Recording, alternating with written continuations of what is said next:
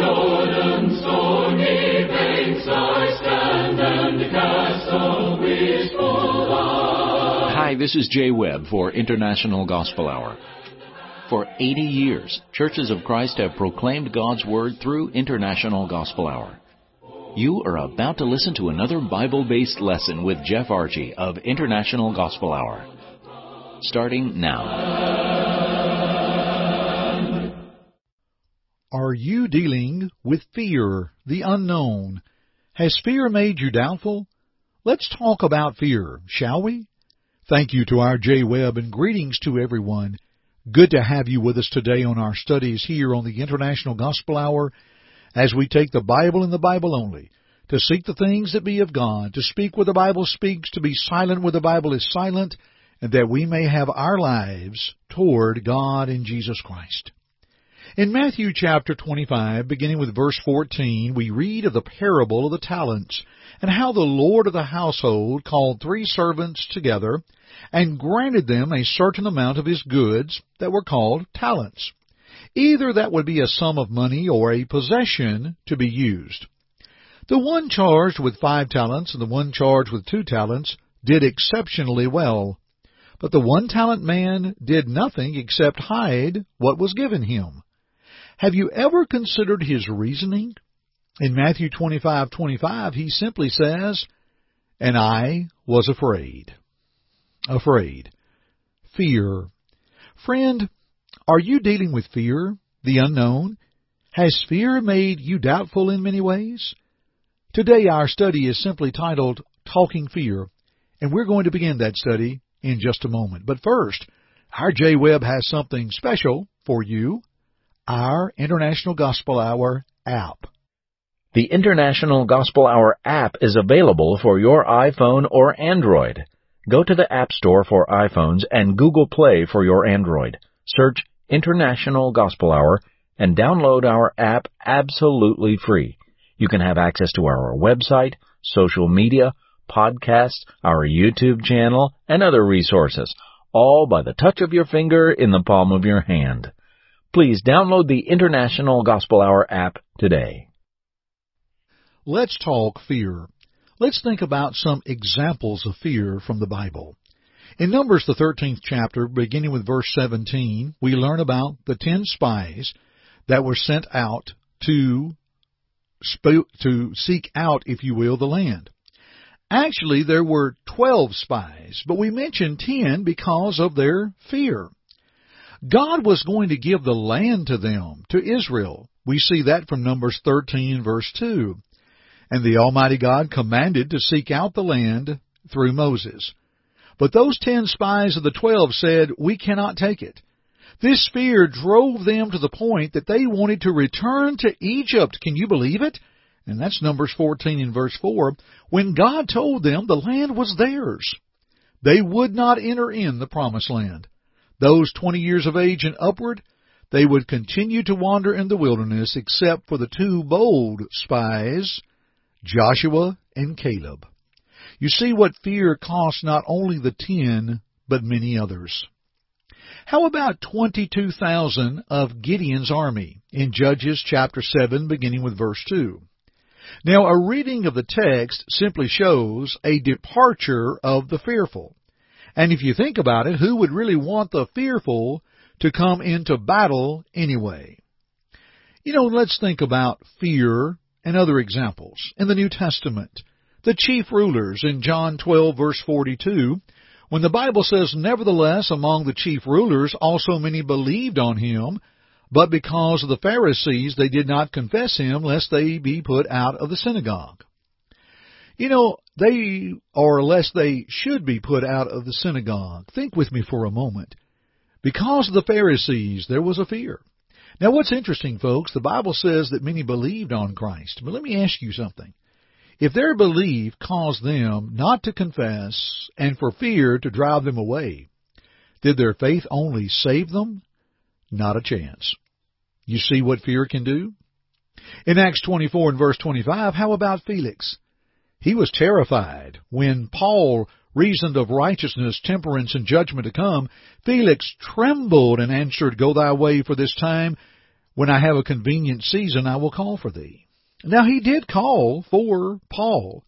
Verse 26 says that he again communed with him or conversed with him, but there was no acknowledgement of obedience on the part of Felix because of his fear.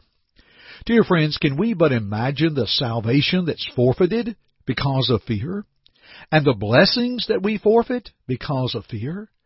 When we look at these examples, these were written for our learning, that through patience and comfort of the Scriptures we might have hope, Romans 15 and verse 4. But not only are they written for our learning, but also for our warning.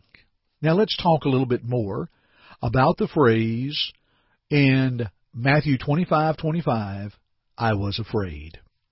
Let's talk about some things that we find ourselves afraid of. Sometimes we are afraid to study. Although 2 Timothy 2 and verse 15 tells us to study to show ourselves approved unto God, a workman that needeth not to be ashamed, rightly dividing the word of truth.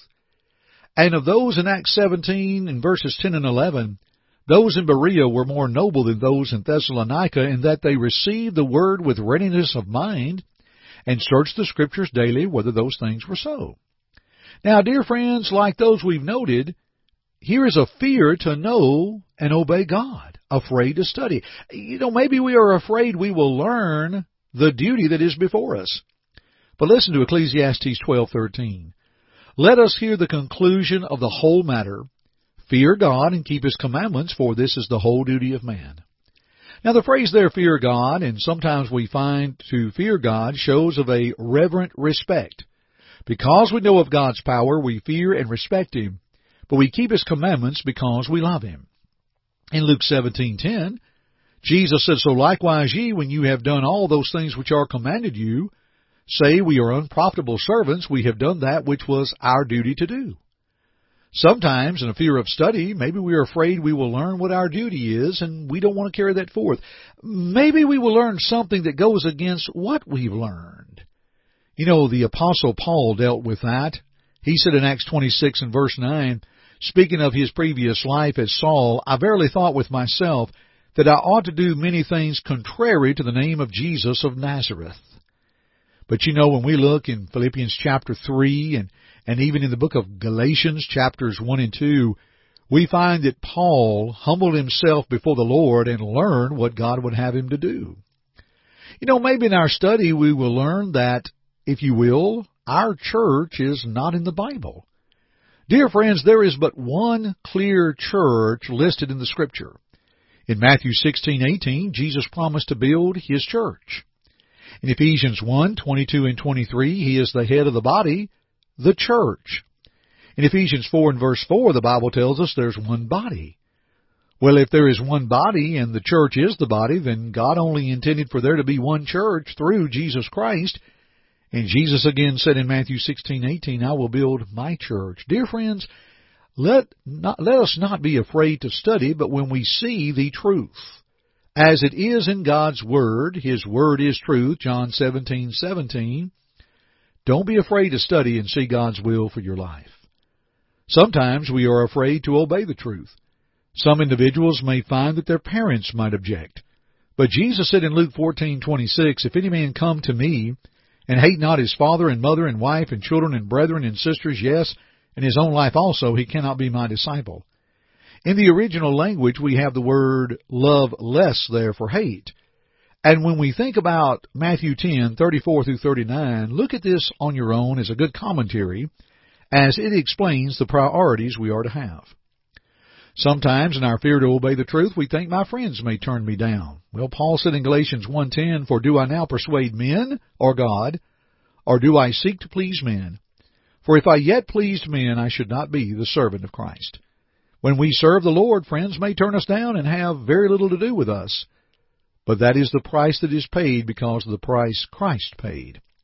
Some folks feel like they cannot live the Christian life. Well, if you're living a life not a Christian, that's not the best choice either. You don't have a fear there. You've just dug it, put it in the ground like that one-talent man. In Hebrews 5:8 and 9, the Bible says, Though he were a son, yet learned he obedience by the things which he suffered. And being made perfect, he became the author of eternal salvation unto all them that obey him. Jesus provides salvation. Jesus provides for our sins to be removed.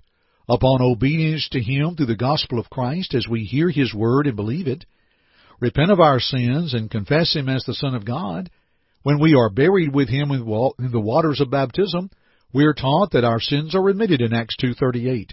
Our sins are washed away, Acts 22:16. That based upon our faith, we are saved, Mark 16:16. Sin is removed, and there is that promise in 1 John chapter 2, verses 1 and 2, that we have the promise that God will forgive us as we walk in the light, 1 John 1:7.